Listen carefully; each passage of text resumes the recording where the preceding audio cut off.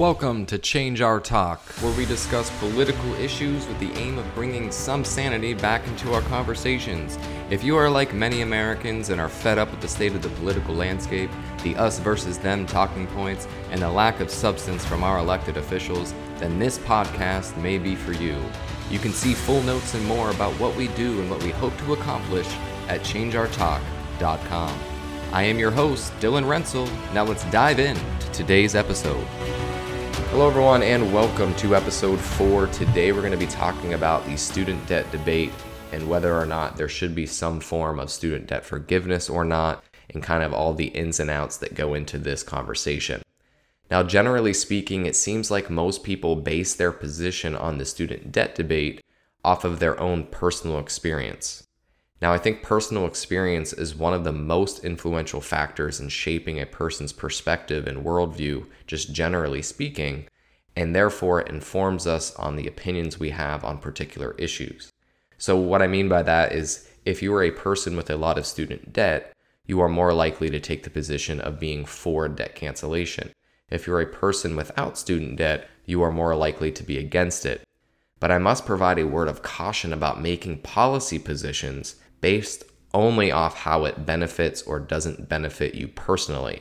We need to take a deeper breakdown of important issues like this one and find a logical compass that guides us to what is best practice rather than just a map that only leads to our own self-interest. So if you listen to episode 1, I talked about how the function of our government is influenced by our conversations in society. And if our conversations are dysfunctional, then our government is more likely to be dysfunctional. The debate around student debt cancellation seems to be plagued by a problem that many of our other national conversations have, and that major problem is simplicity. We seem to crave simplicity so much that we are allowing complex issues to be watered down to the point of uselessness. That might not seem like a problem to some people if we oversimplify, but if we oversimplify, we become less accurate. And if we become less accurate, we become less likely to solve the problems to our fullest ability. Now, it's my view that this has become such a problem that many in our society mistake simplicity for truth and complexity for deception. So in other words, the more simple something is, the more truthful it seems. But I think that this is a misguided notion. So to put it another way, if two politicians are discussing a topic and one of them gives a well thought out, complex answer, it might seem as though they're just being a fast talking politician because the person that's listening might not understand everything the politician has said. So that makes them feel like they're being deceived in some way. On the other hand, you have another politician that gives a simple answer that's easily understood. Even if it's less accurate, it seems like that person is being more truthful. I think this is a dangerous road to continue going down, and I think our politics have been trending, our political conversations have been trending this way for quite some time, that if we hope to have a society that functions at a higher level, we need to fix this. But we do live in a political climate where it seems like hyper-skepticism and cynicism have become the most fashionable, and it makes people think that being cynical makes them wise. But I disagree with that. In fact, I think it's the opposite. I think that if we get to a place where people are so cynical that the well of trust has run completely dry and that people just end up giving up on there being solutions, then hope is going to become a relic of the past, and things like student debt are going to be the least of our problems. But let's go ahead and escape from that kind of philosophical rabbit hole and get to the issue at hand, which is the student debt debate. Now, I'd like to focus on 3 categories of perspectives that I've heard. The first are from people who believe that debt should just be canceled outright. The second group of people would be those who already went to college and paid back their debt and do not believe that the debt should be forgiven at any level. And then the third would be people who did not take on any student debt and didn't go to college and also believe that the debt should not be forgiven.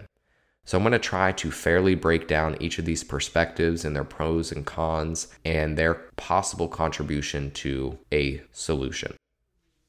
Now, the divisions on this topic are generational, they're occupational, and they're political. So depending on how old you are, what your job is, and what political persuasion you hold, that's going to have a pretty big impact on your viewpoint on this.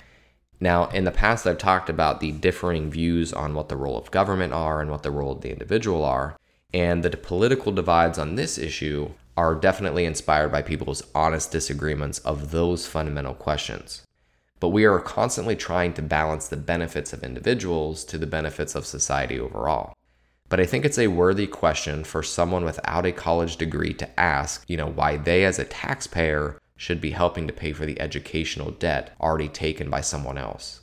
Or another understandable question would be from college graduates who have already paid back their debt, or those that come from families that didn't require loans, why they should help pay back someone else's educational debt.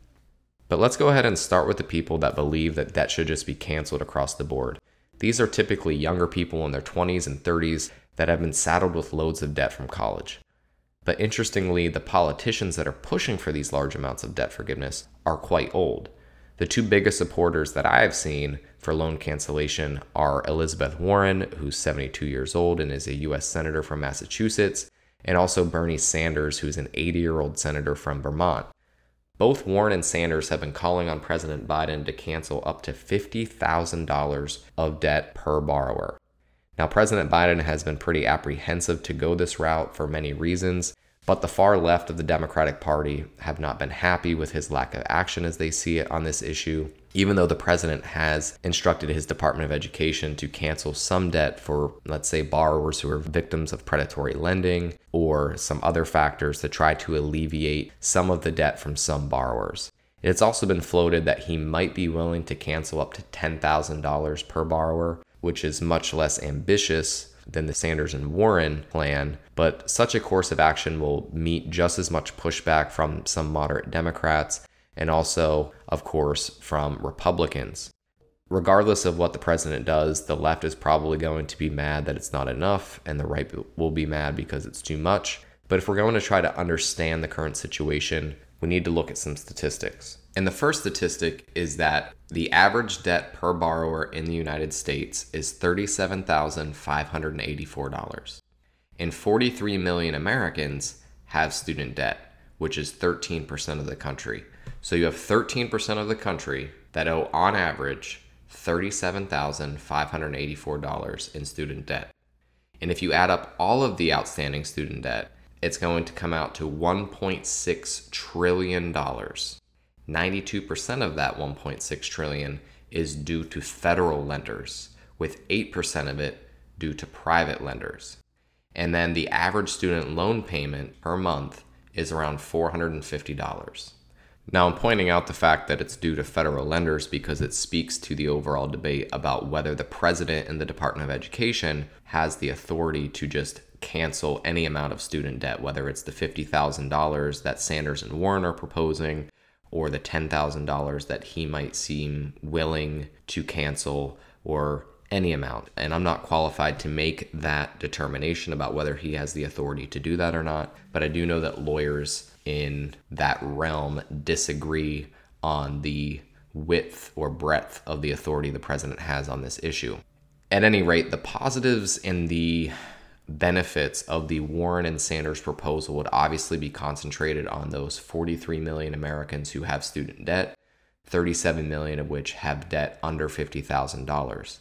And I'm sympathetic to those that want this proposal to come to fruition because many Americans that have student debt just feel so squeezed by the realities of paying back all of the substantial debt that they accrued in order to get an education to do jobs that require the education that they got.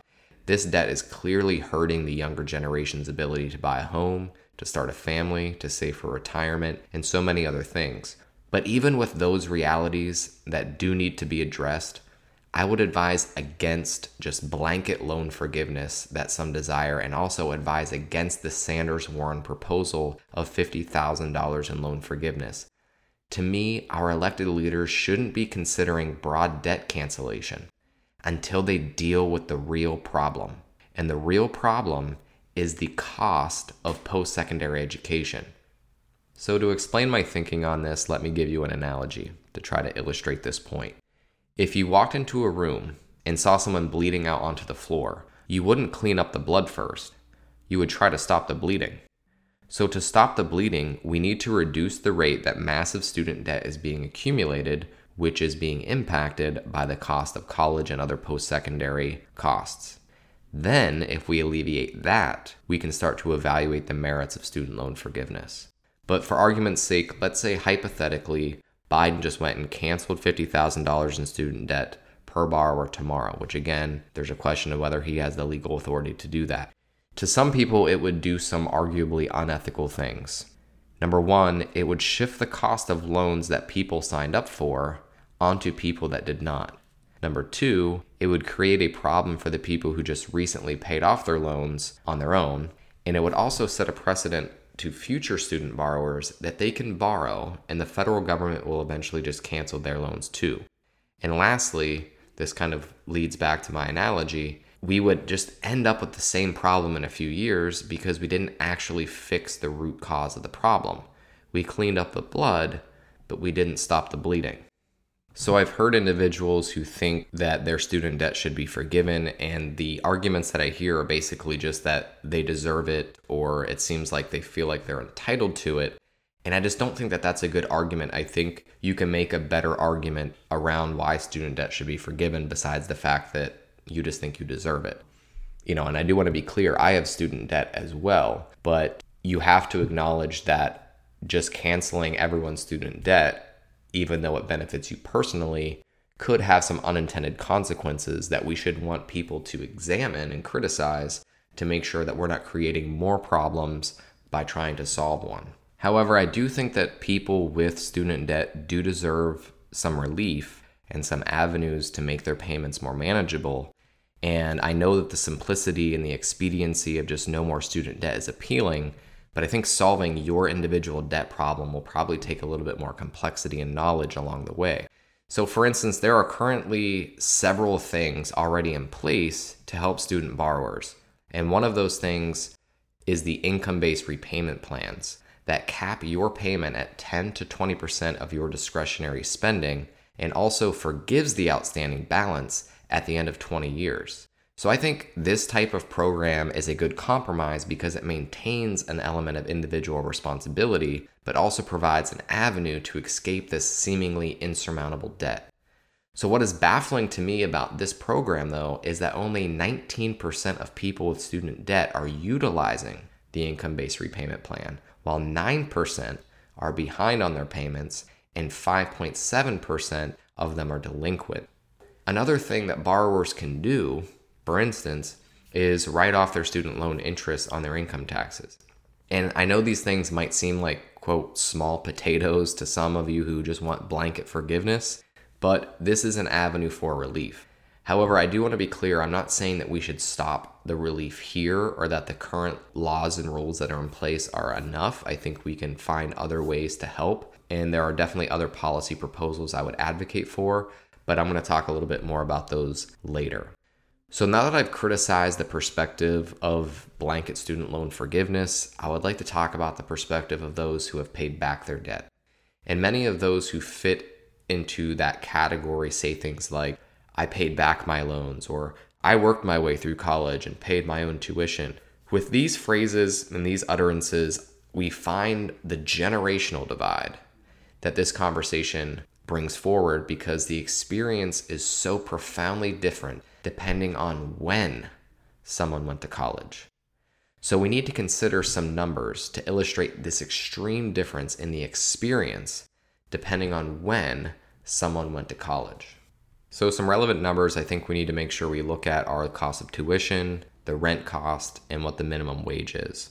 Looking at those over the years, what you will find is that tuition costs went up even after you adjust for inflation. Rent costs went up, adjusted for inflation, and minimum wage actually went down, adjusted for inflation. I've made a whole table illustrating these things. There is a link in the description. You can click that link. It will bring up the table so you can look at each component and each time frame. But for the sake of just the auditory experience here, I'm going to focus in on comparing somebody who went to college from 1977 to 1981 to someone who went to college from 2016 to 2020. So the person that was going to college in the late 70s, early 80s, over 4 years would have paid $9,500 in tuition over 4 years. And that's already adjusted for inflation. And we compare that with the student that went from 2016 to 2020, it would have cost them $38,320. So we're looking at almost $30,000 more in tuition cost for the more recent person who is now in their early 20s versus the person that is now in their early 60s. And if we look at rent costs adjusted for inflation, $810 a month in the late 70s versus $1,100 a month in the time frame between 2016 and 2020. And then if we look at minimum wage adjusted for inflation in that time, in the earlier time frame, is $10.04 an hour, while now it's $7.75. So to try to simplify all of this, if we take a scenario in which a college student goes to school for 4 years, they live with a roommate, they split the rent in half, 50-50 down the middle, and they also work 20 hours a week for the whole year, you would get a scenario where the student that went to school between 1977 and 1981 would actually make almost $10,000 more at their job than what it cost them to pay for rent and tuition. So they would be ahead almost $10,000. The calculation I made was $9,613 ahead after their 4 years. You look at somebody who went to school between 2016 and 2020, do the same scenario, 4 years of college, split rent with a roommate, work 20 hours a week at minimum wage. That student would have been behind, or in other words, in debt, $35,000. Their costs were $35,000 more than the money they were able to make when you add rent and tuition together. Same scenario. The only difference is when someone went to college. And again, these numbers are already adjusted for inflation, so you can't say, well, everything's more expensive now. That's already been taken into account to these numbers. So the point in showing these numbers is because the personal experience is, as I said before, most influential in shaping our perspective. So the current 62-year-old who is heading into retirement, they think back to the fact that they made enough money at their part-time job to pay for their tuition. And it's hard for some of those folks to understand why students can't just do that today. It seems like many in the older generation kind of just chalk it up to the younger generation just being lazy and wanting a handout, when the reality just isn't that. A 2020 college graduate would have paid twice as much in tuition as their parents, 4.5 times as much as their grandparents. Their rent would have been 1.25 times more than their parents and twice as much as their grandparents. And this is adjusted for inflation. This is the reality that students are dealing with now that the older generations did not have to deal with, or at least dealt with to a smaller degree. This is a different situation, and I think the older generations have to acknowledge it and be part of the solution. The reason I think it's important for the older generation to acknowledge the difficulties that the younger generation has had is because it doesn't seem like they're doing that right now, and it almost seems like the younger generation is being blamed for the student debt crisis as if they've just been irresponsible with their borrowing. And yes, there have been individuals that have been irresponsible with their borrowing, but the point in the scenario that I put forward is that you can have two students that do the exact same thing, go to college for 4 years, split their rent, and work a minimum wage job for 20 hours a week every week of the year, and come out with two completely different outcomes. So it's not about the individual choice, it's about the environmental circumstances or the societal circumstances that a particular student finds themselves depending on the time period that they went to college. So the older generation has to start acknowledging this so that we can have more voices in looking for a possible solution to alleviate this problem, because this is a national problem. With the older generation seemingly not acknowledging this, it's almost like they're washing their hands of it and saying, well, it's not my problem. It's, I already paid back all of my loans and I was responsible. You've just been irresponsible. And it's completely an ignorant perspective, and it misdiagnoses the problem because it doesn't look at the realities of what people are dealing with in today's society. So if you are part of the older generation, I would just ask that you have a little bit more empathy for the younger generation because their experience has in fact been different. And I think that we could all have a little bit more empathy and compassion across the board for people who are experiencing different problems, even if they're not directly impacting us. There should be at least a degree of collective responsibility that we share. And it reminds me of a line from Obama's Democratic National Convention speech in 2004. And you might not like Obama, but his 2004 DNC speech was very good and had a lot of good substance in it. And one of the things he said was, if there's a boy down the street that can't read, that matters even if it's not my child. Or if there's an elderly woman who can't afford her prescription drugs, that matters to me even if it's not my grandmother. The idea that we are our brother's keeper, and that the fact of the matter is, even if something like the student debt crisis doesn't affect you directly, there is certainly an indirect effect on you. Because if we start de-incentivizing people from taking on student debt, from taking on the investment and to become teachers or to become doctors or to become lawyers, we're going to see long-term negative effects for other people who are looking for services from teachers, from doctors, from nurses, from lawyers, or a host of other occupations. These people are providing services to other people, so there is always going to be an indirect impact that this can have on us in the future. So this fits nicely with the next perspective, which are people who didn't get college degrees, they didn't go to college, they didn't take out loans, so they don't have student debt. This kind of goes back to the same type of thing that, well, it's not my problem because I didn't even go to college. I'm not the one that took out the loan.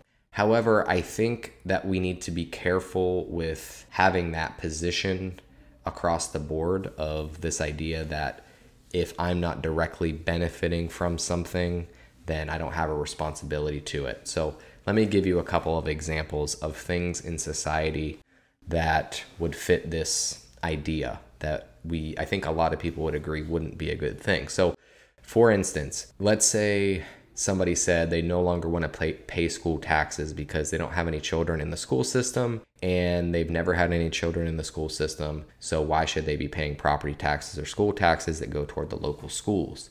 Or if somebody at the end of their life goes, you know what, I've never used the fire department. They've never put out a fire at my house. I've never created a car accident that they've had to come to. So I would like my tax dollars back for all of the money that went to the fire department or anything like that. So there are certain things in society that we make a collective effort to fund that we might not all have the same amount of benefit from. But the overall cumulative benefit, obviously, of there being fire departments or there being schools that are educating kids to become young adults and be productive members of society, most people would agree that those things are certainly worthy causes to have some sort of collective investment in.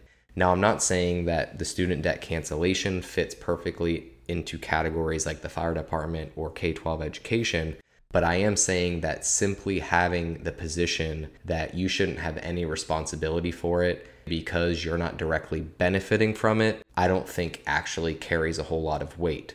Because as I said before, we're looking at people who go to college so that they can do jobs that require a college degree. Whether we're talking about doctors, teachers, people who major in business, people who are nurses, you name it, name your occupation. We have to make sure that we are making it feasible for people to go in those career paths, or in the long term, we're going to see vast negative consequences of it. In fact, I think we're already seeing it. We have massive shortages across a lot of different sectors of the economy, and it has to do with being a lack of people who are actually trained in those areas. And some of the de-incentive, if you will, that is driving people to not be trained is the cost of being trained. I think we need to have a conversation about how to incentivize people to go into certain occupations. So this is where I get to my actual position and proposal here. And one of the things I think we should do, and this is aimed more at college cost than it is the student debt problem, but I think, like I said before, college cost is the root problem. So I think we need to attack that first. And one of the things that I would propose is looking at what occupations in society provide these vast services, whether you're talking about teachers or welders or electricians, plumbers. There's a shortage in a lot of different areas in our economy. And to incentivize people to go into those sectors, I think it would be wise to take tax dollars and help pay for the education of people that are going into particular occupations. So one of the things that has always been curious to me, and I talk about this and people kind of tilt their head, and I don't think a lot of people have thought about it like this. But if you think about how college works, if I go to an undergraduate college for 4 years to get a bachelor's degree, I go to a 4-year university and get my education degree. My earning potential coming out of that college, let's say starting salary was $40,000 a year. And then you have people going into marketing that their average starting salary coming out of the same university, the same amount of time put in, they're, I don't know what the number is, but let's say it's $70,000 starting salary. So you have people spending the same amount of money to go into a career that makes more money in some instances. My inclination would be that a lot of people choose to go, rightfully so, into the more lucrative jobs, especially if they're going to basically pay the same amount to get their education. Their investment's the same, their return is bigger. So the financial incentives are pretty easy to see there. So what I'm saying is if those financial incentives naturally are not creating the job market that we want that's benefiting the whole of society, if you have schools that are unable to find teachers, or you have electrical companies that are having trouble finding certified electricians, or whatever the case may be, nurse shortages, it would seem logical to me to try to incentivize people to go into those occupations by paying for a portion of their schooling. And I think that is a sell that you could make to the taxpayers, because the taxpayers need these people. If the taxpayers all of a sudden go to a medical facility and there's not enough nurses there, that's obviously a big problem. Or if there is not a certified teacher teaching their child, or if you call a plumber and the plumber can't be there for 3 days because they're so backed up because there's not enough plumbers to service all the people who have plumbing needs. These types of day-to-day things are obviously, those would be negative for the overall of society. So if we can help alleviate that by incentivizing people to go into those, then I think that would be a good idea. And that wouldn't just be a good idea just for the whole of society and the fact that jobs would be filled and making sure that services are available to people, but also it would help alleviate the long-term student debt problem, because people would have to borrow less to get educated because a portion of their education is already being paid for by the taxpayers. So instead of the taxpayers blanketly paying for it on the back end with student debt forgiveness, I think we should be funneling tax dollars in on the front end, but ensuring that the money that's going in is going to have a direct benefit to the taxpayers, because we're making sure that enough people are being trained in occupations that provide necessary and important services to all of society. So I'm not saying that, degrees for, let's say, sculpting or acting or something like that aren't important, but I think that those would probably find less support from taxpayers to help people go get a sculpting degree, when the taxpayer probably isn't going to get a return on that investment, compared to help paying for people to go become nurses and save lives, or to help people to go to technical school to become welders and plumbers or electricians. And again, this would be something that would need to be studied to see where the actual job shortages are, because to me that means the incentive structures that are naturally occurring are not providing the job market outcomes that we're looking for. I think that would be a better way to go about attacking the long-term student debt problem. Rather than attacking student debt, you attack the cost of college, and you make sure that taxpayers are getting a return on that investment by focusing on occupations that are considerably beneficial to the whole of society and that there are already shortages in, which would obviously have to be reevaluated over a certain time frame, whether it be every year, every 5 years, or whatever it is.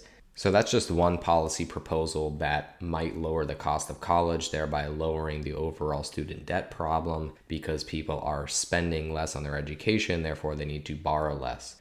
There are obviously other proposals that would need to be put forward to really attack the cost of college, which we will be doing a whole other episode on. It's definitely a big enough topic that it deserves its own episode. But in the meantime, we can be demanding that our elected officials start dealing with the rising cost of college because, like I said, that is the real problem. We need to stop the bleeding, not just keep cleaning up the blood. We also need to be expanding the conversation away from the simplicity of just canceling student debt.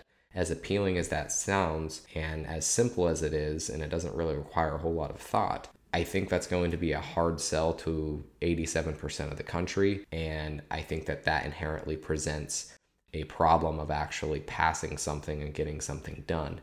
I think a lot more people would be willing to find ways to help alleviate this problem while still being fiscally responsible. But in order to do that, the older generations and also people who don't have student debt need to acknowledge that this is, in fact, not just a problem for people who have student debt. This is a problem for everyone. This is a collective problem because this has a ripple effect into the American job market, into the incentive structures of people going into certain career fields that we need people to be filling as a society. We also need to be educating borrowers on avenues that they can use to alleviate their burden right now, aside from just advocating for student debt cancellation, like income-based repayment plans that only 19% of Americans are utilizing, while another 11% are either behind on their payments or delinquent. So obviously there needs to be an education incentive there as well.